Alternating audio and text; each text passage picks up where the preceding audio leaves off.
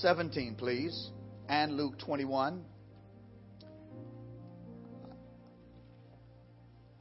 The Holy Spirit has moved me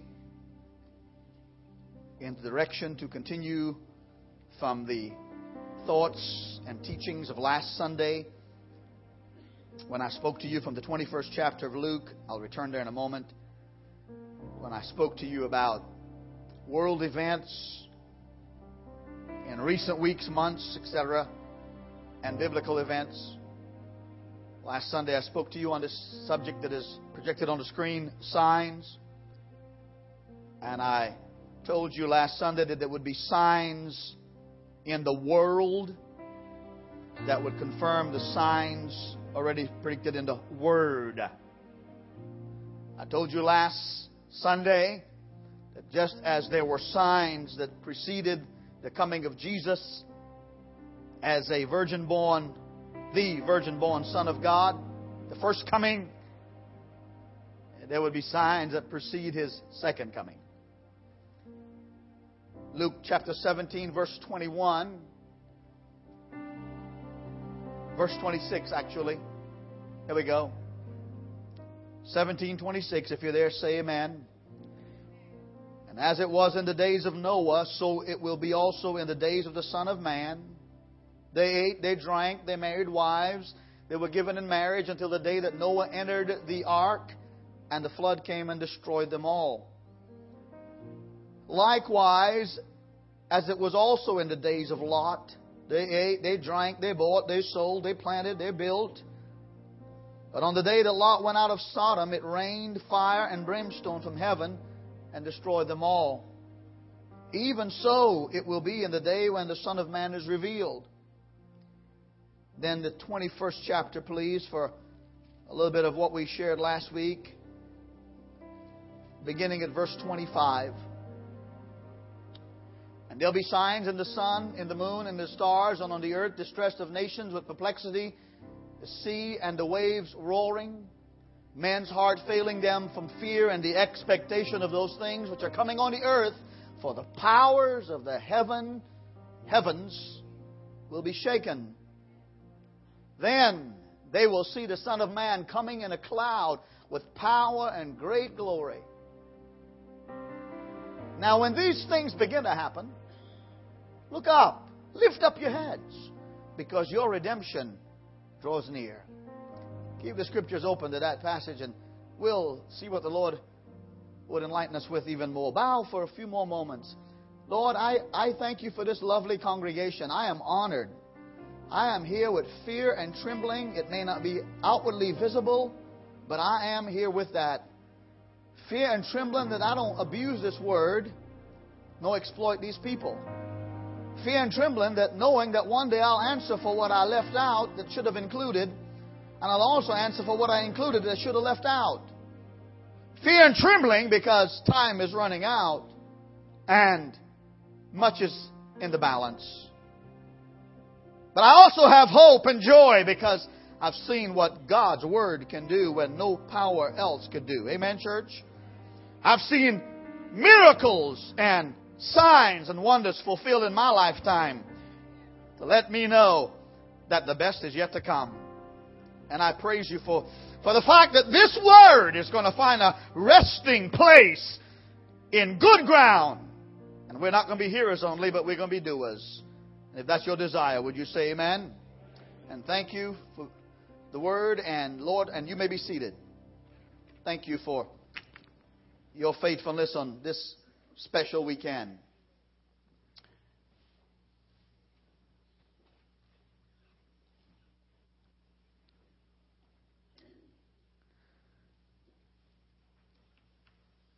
This Memorial Day weekend causes us to reflect on the lives of the men and women who paid, as we've been already informed, they paid the ultimate price and offered the ultimate sacrifice in defense of the country and the freedoms that we enjoy.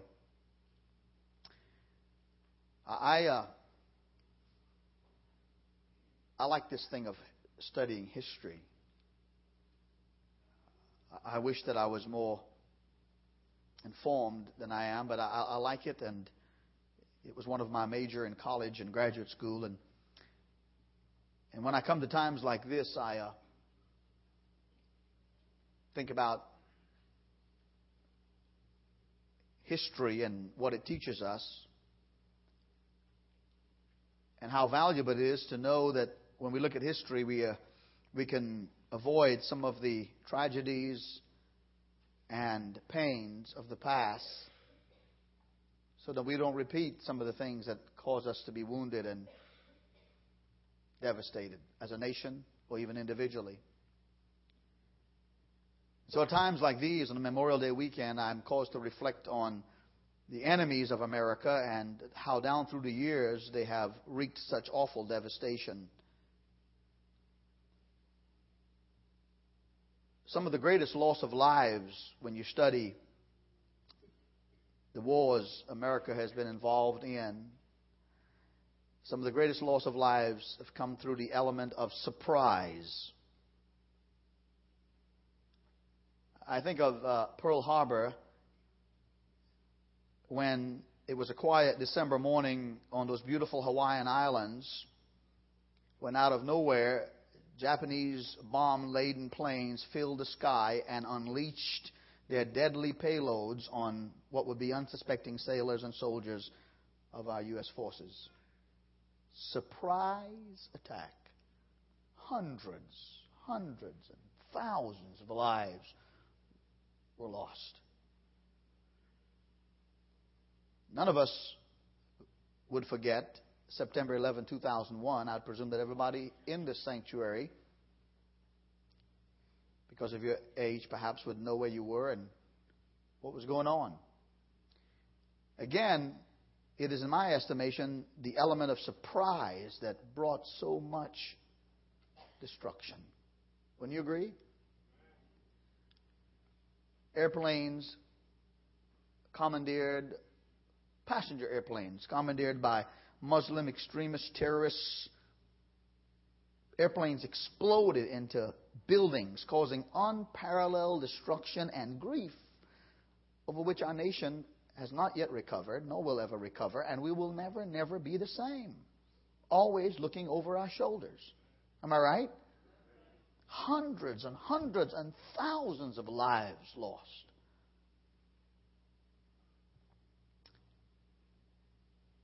Unlike the enemies of America, the Lord Jesus Christ desires to save lives. Say amen. The Lord is not our enemy.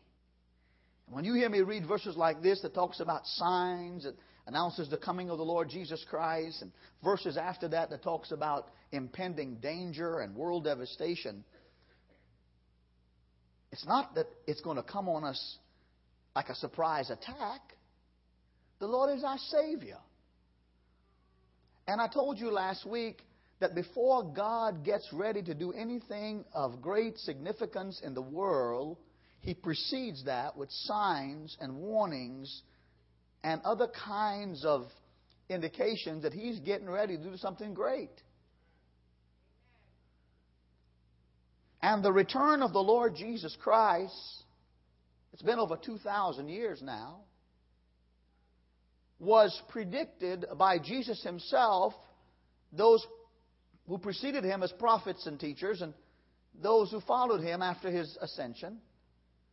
And repeatedly they said, don't let it take you by surprise. Don't be caught unaware. Yes, He will come with a certain element of surprise. The Bible says He will come like a thief in the night. But you will have enough signs and the stars and the heavens and the seas and the mountains and the valleys, all of nature. You'll have signs. And when you read Matthew 24 and you read Luke 21, etc., just so many different kinds of signs. And the Lord says the only element of surprise is that I'm not going to tell you the day or the hour I'm coming. I just want you to be watching and be ready. I want you to be serving me. I want you to have a relationship with me. So I'm not telling you the day or the hour I'm coming, because I'm not just trying to sell fire insurance. You see, the Lord knows the wickedness of the hearts of people of this world. So He knows that if He said in a prophetic way that I am coming on May 25, 2008 at 2 o'clock in the afternoon, Eastern Standard Time, U.S., that he knows the wickedness and evil of people's heart until some will stay at a church on that Sunday and sin up until 1:59 p.m. You're smiling and nodding because you know how it is. Okay? God didn't send His Son, Jesus Christ, to die outside of Jerusalem in shame and horrendous suffering, semi-naked, suspended between heaven and earth. When the earth refused the sun refused to shine, the earth shook under the cross. God didn't send His Son, Jesus Christ, outside of Calvary, the sinless Son of God at Calvary, to die for our sins, to make a movie or to write a book. He sent His Son so that we could be saved if we believe on Him, and along with being saved, have a living, breathing, everyday relationship with Him, not just a minute before the rapture. That's why the element of surprise is there, is because He wants a relationship. And so I say to you this morning that the devil, ever since he wreaked havoc in the Garden of Eden, ever since he rebelled against God in heaven as one of the high-ranking angels and was kicked out of heaven, he is doing and has done his best to try to destroy everything that's good and wonderful that God blesses. The devil has a plan for your life, and God has a plan for your life. And Jesus came to destroy the devil's plan for your life. Say amen. Oh, I feel it coming on already.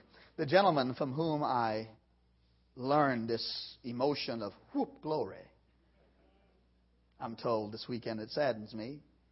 Brother John Carter is 93 years old. I learned that expression, how to get...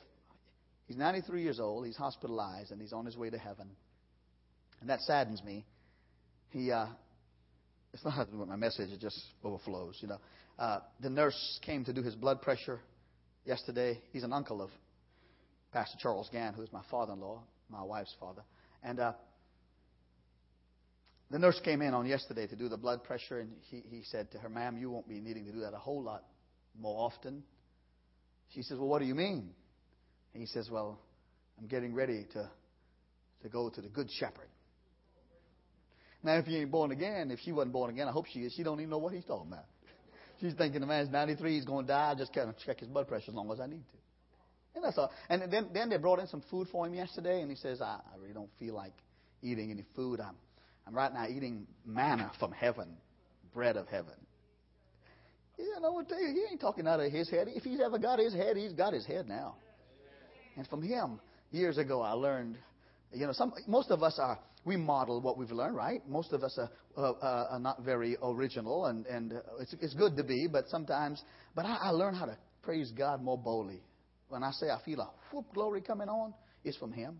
He passed it on to me, and I'm going to sink it on you all when you don't like. See, what I'm going to see in heaven is, I'm going to see some of your sophistication in heaven. I'm going to see all your inhibitions gone. Now, you don't have to be like me, but for goodness sake, if something gets in your shoes beside your feet and runs up and down your back and your spine besides your sweat, and you know it's the power of God, when some divinity gets in this humanity, sometimes you got to go, whoop, glory. A little higher and louder.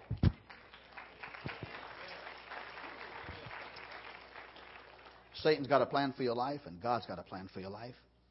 And Jesus came to destroy the works of the devil because He wants you to be eternally with Him. Here's another sign. Here's a sign. I'll pick it up.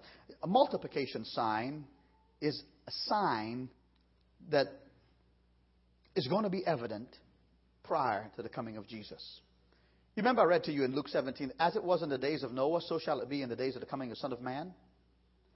And in Genesis 6:1, the Bible says, now it came to pass when men began to multiply on the face of the earth. These are the verses preceding Genesis 6:5, 7, and 8, where it talks about the destruction of the world by way of the flood. And it talks about God going to judge the world, and He commanded Noah to build an ark for the safety of his family and all those who would receive the salvation that God's giving the world. And prior to that, the Bible says there was a population explosion during the days of Noah. And as it was in the days of Noah, the world multiplied. And while it's a good thing for the world to multiply, it also multiplied in its sin and its rebellion and its disdain for God. Can I get an amen here? And that same kind of stuff is taking place in the world today, multiplication. Now, here's something you need to know. We are, as a world, facing the throes of what it would mean for an increased population of our globe in light of limited natural and human resources. Do you see what I'm saying? What I'm saying is that in the country of China, some years ago, they made a law that a family could only have one child per family. To have more than one child per family in China would open oneself up to persecution and prosecution and other kind of legal troubles, because China realizes that it's populated its country so much until it's so heavy with the throes of what an overpopulated country can do or cause that they have to curb its growth. Now, let me suggest to you that put on the screen, if you will, for me. Let me show you how rapid this world has multiplied since the day of Adam, okay? For those who do numbers. Since Adam until the year 1830, the world was... Pause just for a moment. Let me just kind of go and then give it to me as I go. 1 billion people from the day of Adam till 1830. From 1830, 30 years later, 100 years, 1930, there were 2 billion people on the earth. Then from 1930... to 1960, a period of 30 years, the world population stood at 3 billion. 15 years later, in 1975, the world population totaled 4 billion people. 11 years later, in 1986, the number of the world population was 5 billion people. 8 years later, in 1984, we are told by those who keep the numbers, there were 6 billion people in the world. Since that time and now, I don't have the most recent number, but since that time, we're told that at the turn of the century, there were over 7 billion people on the face of the earth. Now, I'm not against you having a family. I'm not against people having children. But I'm saying to you that this world is what it is. And in an overpopulated world, there are the possible problems of serious economical and sociological problems. There is the problem of unemployment. There's the problem of crime. There's the problem of robbery. There's the problem of violence, hunger, and starvation, and disease, and all manner of other things that an overpopulated world, limited as it is, cannot afford itself by replenishing itself. And the Bible says, as there was in the days of Noah, an overpopulated world, overpopulated with a lot of wickedness, so it will be in the days of the coming of the Lord Jesus Christ. Everybody know that's truth? Say amen. Let me give you another sign, please. Sign number 2. Sign number 2 speaks to us, if you will, about this thing called mental sign. And in this understanding of mental sign, in Daniel chapter 12, verse 4, the scripture says, before the day of the coming of the Lord, even way back in the book of Daniel, and you ladies have been studying Daniel for the last 12 weeks with the teaching ministry of Beth Moore under the leadership of my wife, and what a rich study you've enjoyed for the last 12 weeks. I'm going to make it my personal discipline to do those studies also because it's so powerful.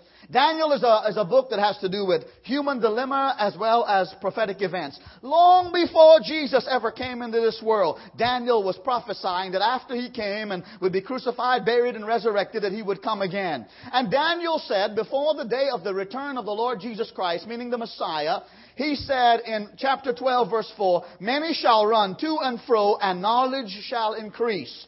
He means that world communication will increase, world transportation will increase, and knowledge will increase. And I am saying to you, put the next bullet up if you will, there has been a rapid progress of knowledge in the world in the last 100 years, and especially the last 25 years. Could you say amen to that?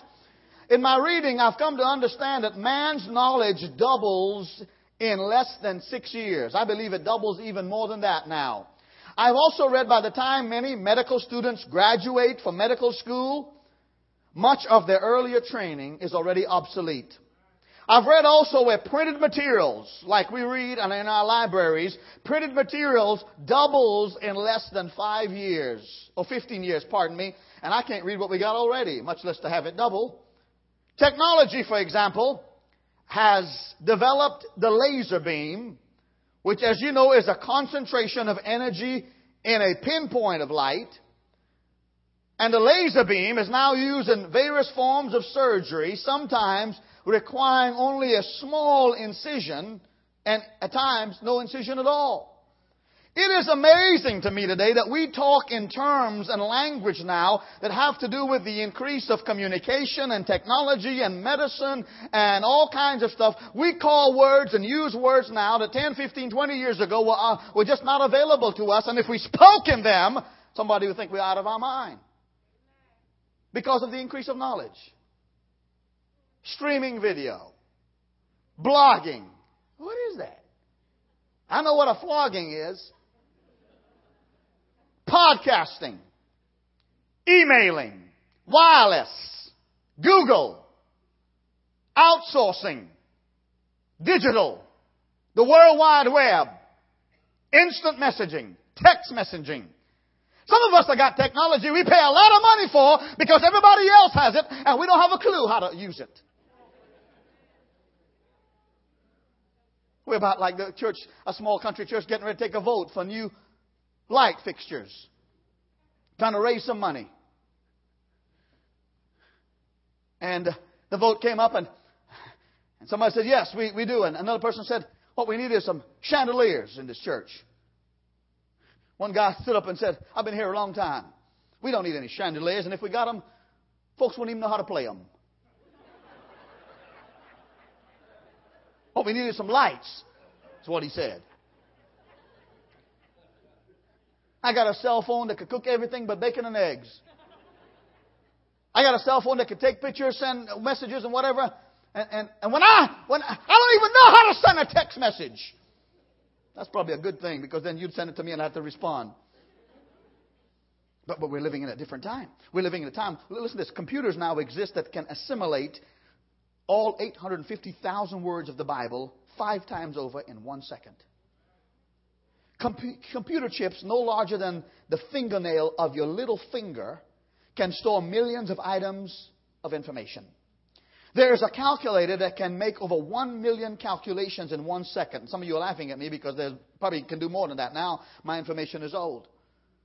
You know, I was reading from a book that is in my wife's library. The name of the book is called The World is Flat. It's not a theological book. It's a book about world events and how it pertains to technology and advances. The book is written by Thomas Friedman, who is a journalist and a writer. And I read from page 39 of the book where he talks about, which was amazing to me, about how advanced technology is and how very beneficial it is in this thing of warfare in America and other parts of the world, especially Iraq. And Mr. Thomas Friedman says, on one occasion he had the opportunity to visit with a high-ranking military leader from the U.S. forces, visit Iraq. And because he had permission to travel with him as a journalist, he had the opportunity to wander from tent to tent and place to place at one of the command centers, U.S. command centers in Iraq.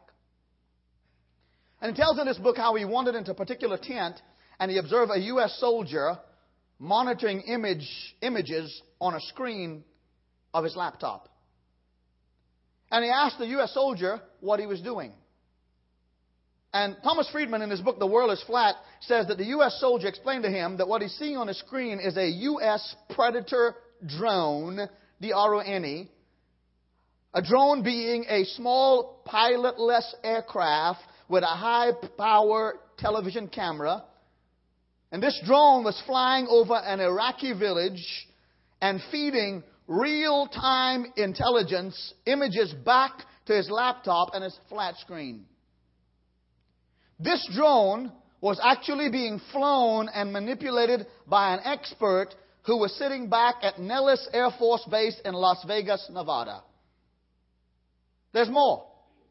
Meanwhile, the video images that was being beamed down from the drone in Iraq was being watched simultaneously by the United States Central Command Headquarters in Tampa, Florida, and by CENTCOM Regional Headquarters in Qatar, in the Pentagon, and probably the CIA. Amazing to me. A pilotless plane with a high-powered camera being remote controlled. It's in Iraq, halfway around the world, being controlled by somebody in Las Vegas. And the information being fed back there in Iraq and all over the world so that military personnel can make judgments. I tell you, brothers and sisters, that I'm not against the increase of knowledge. I'm not against the conveniences of the increase of knowledge. But whenever the increase of knowledge says to us that we don't need God and there is no God and that we are sufficient by ourselves and humanism is the religion of the day, then we are putting ourselves in danger of the judgment of God. Can somebody say amen or oh me? I want us to learn. I want us to have books. I want us to have computers. I want us to have technology as long as we don't abuse them. But we are going to be like the crowd that God had to deal with when you heard about and you read about in the Bible the Tower of Babel. How many know what I'm talking about? They wanted to build a tower up to God, to be like God. They didn't need God. And that's the kind of humanism we're experiencing here in America. This humanism and relativism that says, and a lack of moral absolutes that say we are the determiners of our own destiny. The Bible says the fool has said in his heart, there is no God. There will never be a time where we won't need God. If it wasn't for the mercy of God, Satan would have already obliterated our nation and us. Thank God for people who still love God and serve God and fear His word and say, God, I'll always need you. Well, give Him a good hand clap of praise. Yeah. Here's another sign, this mental sign. It speaks of the pressure on men's heart. The Lord says that there will be, if you look at chapter 21, are you there? Would you say amen? Chapter 21, it says, verse 25, and there will be signs in the sun and the moon, the stars, and on the earth, distress of nations with perplexity, the sea and the waves roaring. The word distress here means pressure from the outside. There'll be pressure upon us, individually and collectively. The word perplexity here means no way out. The world, the flesh, the devil, sin, our own disobedience. And the pressure of worldly thinking, worldly ways, worldly attitude, political correctness, we all want to fit in and belong, will cause great stress to us. The pressure from the outside. And then we'll come to the place where the Bible says there'll be perplexity. Perplexity meaning that we'll feel like there's no way out. In the midst of all the improvements and advances of medical science, there are more people on prescription medication that have to have an upper to get up in the morning and a downer to lay down at night and something to sustain them in the middle of the day. In the midst of all the technological advances that we have in America, probably one of the biggest making industry in this country is the drug industry that produces all kinds of drugs for whatever our ailments are, advertising its benefits but limiting us in our knowledge of its side effects that are negative. And what I'm saying to you is that these things that we find that the highest rate of suicide is among some of the youngest of our age groups in America. Something's wrong with a country like that. Anybody know what I'm talking about? I'm talking about the pressure on men's heart. Fear coming upon them. A fear of...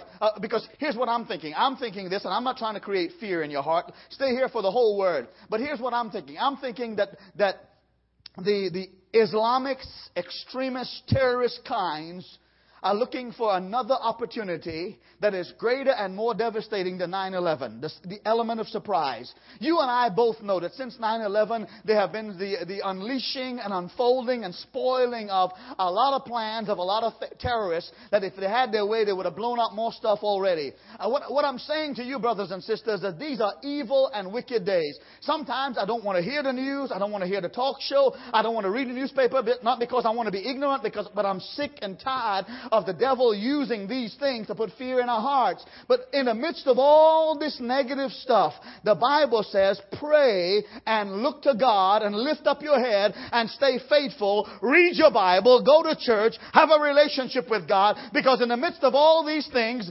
Jesus said, my peace I give unto you, not as the world give I unto you. Let not your heart be troubled, neither let it be afraid. I want to tell you, in the midst of this evil world, God will give us a peace that the world cannot give and the world cannot take away. If you believe it, give God a hand clap of thanks. The pressure on men's heart. We're told about stresses and strains and struggles and sins. You don't have to be bound to medication. You don't have to see your doctor every 4 weeks to know whether you're good or bad. Stay on your knees. Read the Bible. Go to the house of God. Confess your sins and live with God, and He'll give you peace the world can't give. But there will be these signs, and I'm not just saying them to you because I'm looking for something to preach. I'm saying them to you so that you don't get caught by surprise. There is this thing, the multiplication sign and the mental sign, but there's a third sign, the moral sign. Spent a little bit of time on this last week, and I won't repeat what I've said then, but I'll take you to a verse of Scripture or two in a moment that I didn't take you to last week. As it was in the days of Noah, before the destruction of the world by way of the flood. Now, you need to understand that God's gracious and merciful. He's not our enemy. He gave Noah's people in Noah's day 100 years to get ready. And still, they laughed at him, mocked at him, called him a senile old man, until the rain started falling from heaven. It never rained before then. And since Calvary, we've had 2,000 years. I think that's a lot of time to get ready. Since you've been born and you've come to the age of discerning what is good and evil and been taught the Word of God and offered the Savior, you and I have been given that amount of time till now to get ready. Oh, help me, Jesus. You see, one of the things I wrestle with is I don't want to just give you content and information. I want to get you ready. Soon and very soon, we are going to see the King. Soon. It's sooner than you think. And one of the signs that tells you that you are even the generation that will see the coming of Jesus Christ is because the wickedness of man was great in the earth in the days of Noah, and every intent of the thoughts of his heart was only evil continually, and that same kind of wickedness and even more intense have now infiltrated our world. What do you mean, Pastor? I mean 1 Timothy chapter 3. I mean the Apostle Paul preaching about the coming of the Lord Jesus Christ to his generation and asking them to pass it on to the next generation. He says, but know this, that in the last days perilous times will come. For men will be lovers of themselves, lovers of money, boasters, proud, blasphemers. I mean, no, we're already there. Disobedient to parents, unthankful, unholy, unloving, unforgiving, slanderers, without self-control, brutal, despisers of good, traitors, headstrong, haughty, lovers of pleasure rather than lovers of God. In the last days, look at verse 5. There'll be those who have a form of godliness. They know how to go to church. They know how to look good. They know how to appear as everything is right with God. They know how to do their social obligation about spirituality, having a form of godliness, but no power. Paul says, stay away from that kind of people. I am telling this to tell you that when you read, the most recent paper I read was yesterday's paper, Atlanta Journal-Constitution. And when I read yesterday's paper and today's Bible, I see all that. I see it. We deal with it all the time. Lovers of themselves. Have you ever seen a more egomaniac society than this day and time? Don't point to anybody.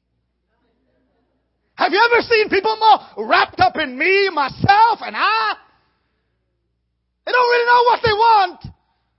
They think they want to tuck in some stuff and suck up other stuff and extreme makeover other things. I know one is a lonely number, and this is what's happening in this pulpit. I'm the only one. And then I'm told now that plastic surgeons are making a lot of money on undoing what was once tucked in. Because they don't like it tucked in anymore. What was once implanted.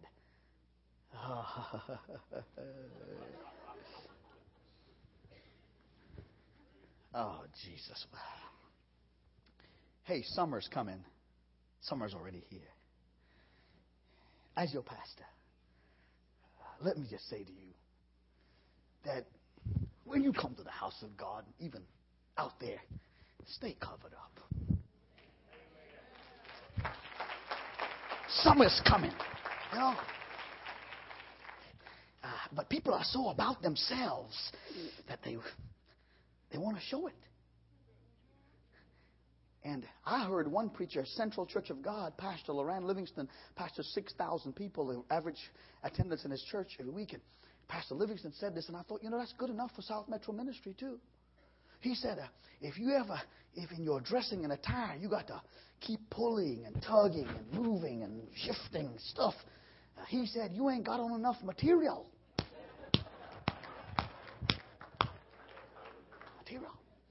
he also said, and I'm putting this on him now because I intend to continue, Pastor.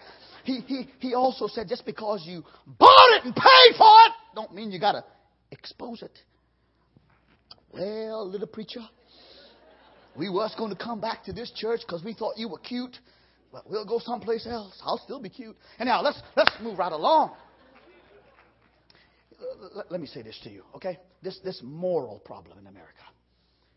If you want to know what a culture or a people, do your history, what they value and what they cherish, study their arts, study what they print and what they write and their arts. And in our day and time, study the arts and the music. And it'll show you what that culture values.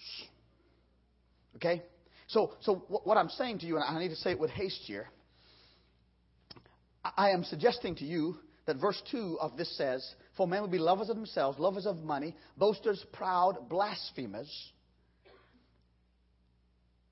And I'm telling you, the arts and music in America today are filled with this kind of theme. Proud, blaspheming, disobedience, unthankful, unholy. Study our culture. There's never been a generation of music that is more defiant and blasphemous and proud than this day and time. The lyrics of today's popular music often glorifies sin and rebellion. The lyrics of today's popular music and the so-called art world screams in the face of God. What we in America call art is amazing. I see some things called art, music, and dance, and other kinds of things that I'm thinking, you never had an art appreciation course. But our music and our culture and our arts and sciences especially, think about the names of the groups that bring the music. And you'll see the moral condition of our country. Names like, and this may be outdated names, like Dictators, The Stranglers. These are names of groups. Sex Pistols. Is that our culture? Some names I probably don't even say from here, but it wouldn't surprise you. Think about the moral decline of this country. The volume is loud. The words don't make sense. And most of it is right out of the pits of demonic powers of hell. They glorify disobedience to the police, to the law, and to the parents, and to God. I want to tell you something. This world is not my home. I love you. I love my family. And as long as I get to live and preach, I want God to take care of you and take care of us. I want you to have a nice house, to drive a good car, to have good food, to have healthy bodies. I want you to have nice things, but all those things are going to rot and decay and go away. This is not our home. There is coming a new heaven and a new earth. And there's coming a world event called the rapture. The snatching away. And only those who have been blood-bought, washed from their sins, confessing Christ, serving Him and loving Him, will be snatched away. I got to keep moving. Give me the next slide, please. There's a miracle sign. I touched on this last week, and I'm going to close with it now. I told you the multiplication sign, the mental sign, the moral sign, and now the miracle sign. Oh, Andre Crouch wrote the song, soon and very soon we are going to see the King. Anybody ever heard it? Yeah, you have. Oh, my. And this miracle sign that some people have forgotten about has been prophesied long before Calvary. This miracle sign talks about the generation that sees these things I read to you begin to happen. Luke 21:32. Assuredly I say to you, this generation will by no means pass away till all things take place. Heaven and earth will pass away, but my words will by no means pass away. Now, let me show you what's happening here that I found this week that I didn't find last week. So I'll come back to borrow the scripture. What does it mean, this generation? Well, the generation that sees the multiplication sign, the mental sign, the moral sign, and this miracle sign. Give me the next slide. The miracle sign is Israel as a nation. I told you last week that in the year 70 A.D., that's, wow, hundreds and hundreds and hundreds of years ago, in the year 70 A.D., Titus and the Roman legion and many more soldiers destroyed Jerusalem and scattered the inhabitants of Israel. Completely tore down the temple, the walls of Jerusalem. Thousands, untold thousands of Jews were horrifically killed. And the rest were scattered to, back then, what they knew as the ends of the earth. From the year 70 A.D. till 1948, last century, the year 1948, Israel had no homeland, no nation, and they were not a people with their own land.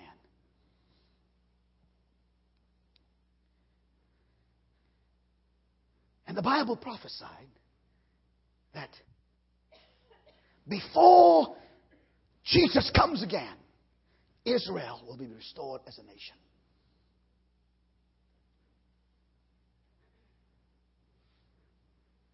We're told in the book of Ezekiel how the prophet Ezekiel was taken by God in a vision, in a dream, to a valley of dry bones. Just kind of get this in your mind, if you will, okay? God shows Ezekiel a large valley, wide valley, bones upon bones upon bones upon bones, innumerable dried human bones. And God said to Ezekiel in the vision, can these bones live again? Ezekiel says, only you know, God. And God said to Ezekiel, speak to the bones that they would live again. And Ezekiel spoke. Look at the screen. So I prophesied as I was commanded. And as I prophesied, there was a noise and suddenly a rattling. And the bones came together, bone to bone. Verse 8. Indeed, as I looked, the sinews and the flesh came upon them, and the skin covered them over. But there was no breath in them. Oh, what good is a valley of corpse? These bones, somehow mysteriously by God, begin to find the right connections. And then Ezekiel prophesied, and flesh came on them, and they were just a valley full of flesh-filled corpse. But look at verse 9. He said to me, God speaking to Ezekiel, prophesy to the breath. Prophesy, son of man, and say to the breath, thus says the Lord, come from the four winds, O breath, and breathe on these slain that they may live. So I prophesied as he commanded me, and breath came unto them, and they lived and stood on their feet, an exceeding great army. Next scripture, if you will. Then he said to me, son of man, look here it is. Son of man, these bones are the whole house of Israel. They indeed say, our bones are dry, our hope is lost, and we ourselves are cut off. Pause. Don't go any further on the slides. Listen to me. Okay? What happens is, for hundreds of years, Israel, our bones are dry, our hope is lost, and we ourselves are cut off. Until 1948. In one day, God brought Israel back as a nation. One day. This year is the 60th birthday of Israel as a nation. And Satan has done everything in his power to try to kill God's people for hundreds of years. Give me the next scripture, if you will, now. Come to the music.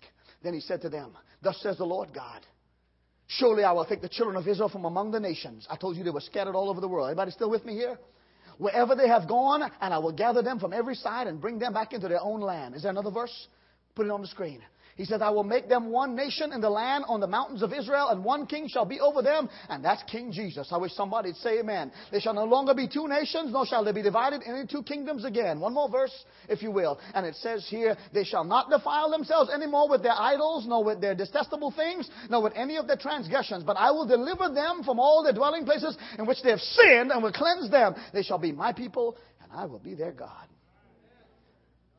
Listen to me. Put it on the next screen. Put it on the next screen. In 1917, there were 25,000 Jews living in what we know today as the Holy Land. In 1922, there were 83,000 living in what we know as the Holy Land. 1932, still not a recognized nation, there were 180,000 Jews. In 1935, there were 300,000. Somebody's coming home. Young's ain't hearing me out there. Before they even become a nation, there's a homing device in them. Jesus is getting ready to come. There's a homing device in Jews all over Asia, all over Europe, all over South America, all over Africa. In 1945, 3 years before they become a nation, 500,000. And today, that's an old number. There's about 7 million Jews back in Israel. Now listen to the pastor, okay? I showed you a moment ago, verse 32, chapter 21 of Luke. This generation shall by no means pass until the Lord comes. Let me explain it to you.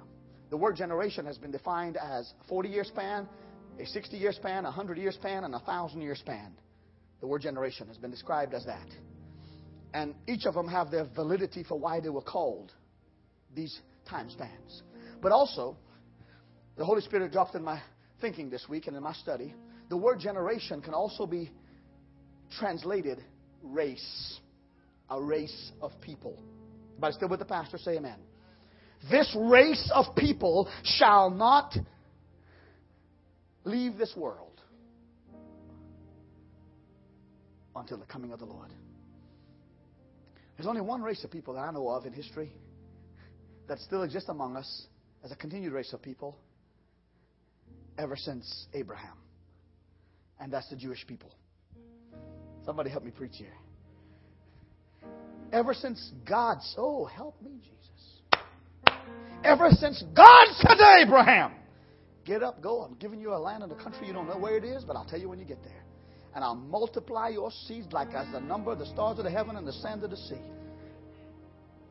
And God, through the years, in spite of the Hitlers, in spite of the Hezbollahs, in spite of Hamas, in spite of the president of Iran, in spite of all their neighbors. Israel is bordered by Lebanon, Syria, Jordan, Egypt, and the Mediterranean Sea. Israel is a little old narrow strip of land, and all they have to walk around just looking over their shoulders. There are bomb shelters. When you travel to Israel, some of you have, there are soldiers everywhere because the devil's plan is to wipe out this race of people because they're God's people. But in spite of it, even though they've been given some pretty land in some areas, but some rocky land in other areas, the Bible says before the coming of the Lord, the vegetation of Israel is going to be blessed. And now the desert is blooming like a rose. The water is going to be blessed. The families are going to be blessed. The people are going to be blessed. And I'm telling you that this generation is not going to expire because we are the generation. We are the part of the people who get blessed because of Israel. We get blessed because we've been grafted in to the kingdom of God. And I'm telling you, we are not far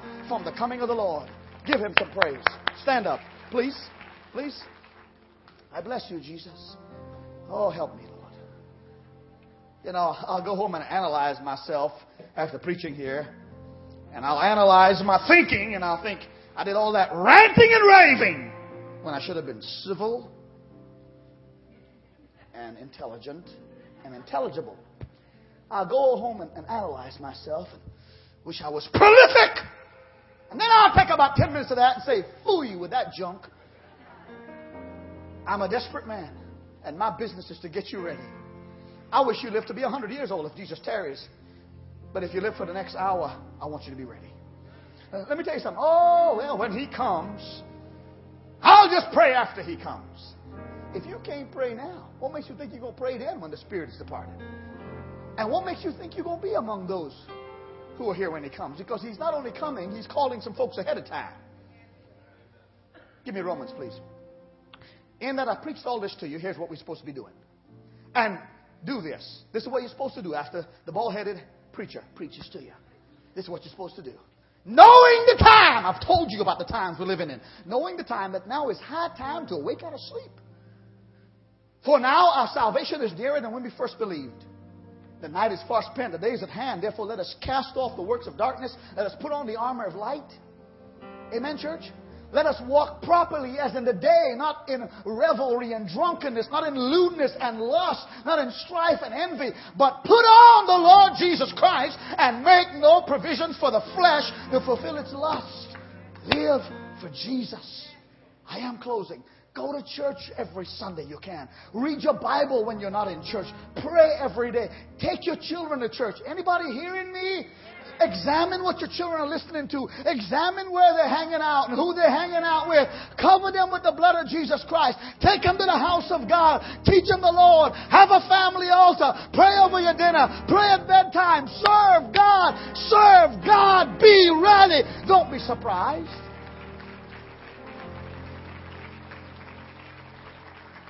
Please bow your heads. Father, I just thank you right now that in spite of my feeble human efforts, you have honored your word. And I ask you this morning to help us today to not live for self alone and for what we can achieve on our own and enjoy for our own gratification. But let us lift up our heads. Let us look to the Lord. Let us come in His plan instead of ours. God, there's some people here this morning who have not committed to your plan yet for their life. And it's free. And it's eternal. And it is peaceful. Lord, I ask you for that young man who is hearing my voice this morning, who may be here just because of his girlfriend. Because he wants to keep the relationship. We didn't come about making a decision. If he needs to, I pray he will right now. And I pray, oh God, the same for the girlfriend. I pray, oh God, this morning for that single adult, that young adult. I pray for that person under the sound of my voice who has their name on a church roll. It could even be this church roll, but they're backslidden. And they're not ready. They know they're not ready. And I ask that you give them another chance. I pray for those of us, oh God, who've forgotten the urgency of your coming and have failed to share and witness and pray and live right, that we would rededicate ourselves to you. Somebody would say amen to that. Would you lift your hands to heaven with me this morning and offer yourself to the Lord for Him to search you and examine you? Would you pray right out of where you are and say, God, I want to be ready. I don't want to be left behind. Could you offer that prayer? Father, in Jesus' name, not only for myself, but I have others. Come on, pray above a whisper. I thank you, Jesus. Oh, I love you, Jesus. I love you, Jesus. Heavenly Father, I ask you today to give us a desire for heaven. Give us a homegoing urge like you did do the Israelites. Give us, oh God, a homing device in us that we long for heaven more than we long for this world. Come on. God, I want to rededicate myself to you. Oh God, I want to rededicate my family to you. God, I want to sell out to the Scriptures, to prayer, to the house of God.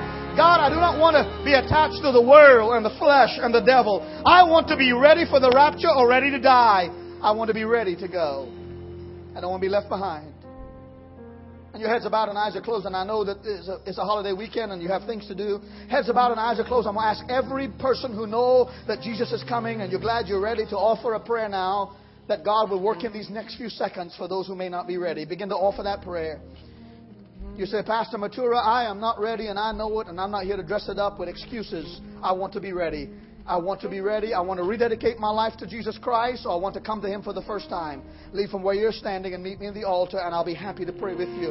And it won't be laborious and it won't be embarrassing. I need to come back to Christ, or I need to come to Him for the first time. I need to ask Him to forgive me because I don't want to miss it. I don't want to be surprised and left behind. If that's you, I'm waiting for you. I invite you. I ask you to come, and we will pray with you gladly. Pray, saints of God. Father, I worship you today. I bless you, Jesus. I love you, Jesus. Thank you, Holy Spirit. Come on, pray with me. I am happy to wait for you a few more seconds. Because while this service is not being videotaped that I know of right now, heaven's videotaping it. Heaven's got if heaven needs to. I don't think heaven needs any video equipment because God is so powerful. But it will be played back on the day of judgment if you pass up this chance. And God is saying, I'm calling you. I'm calling you in Jesus' name. Oh, I bless you, Lord. I bless you, Jesus. I'm waiting on somebody else.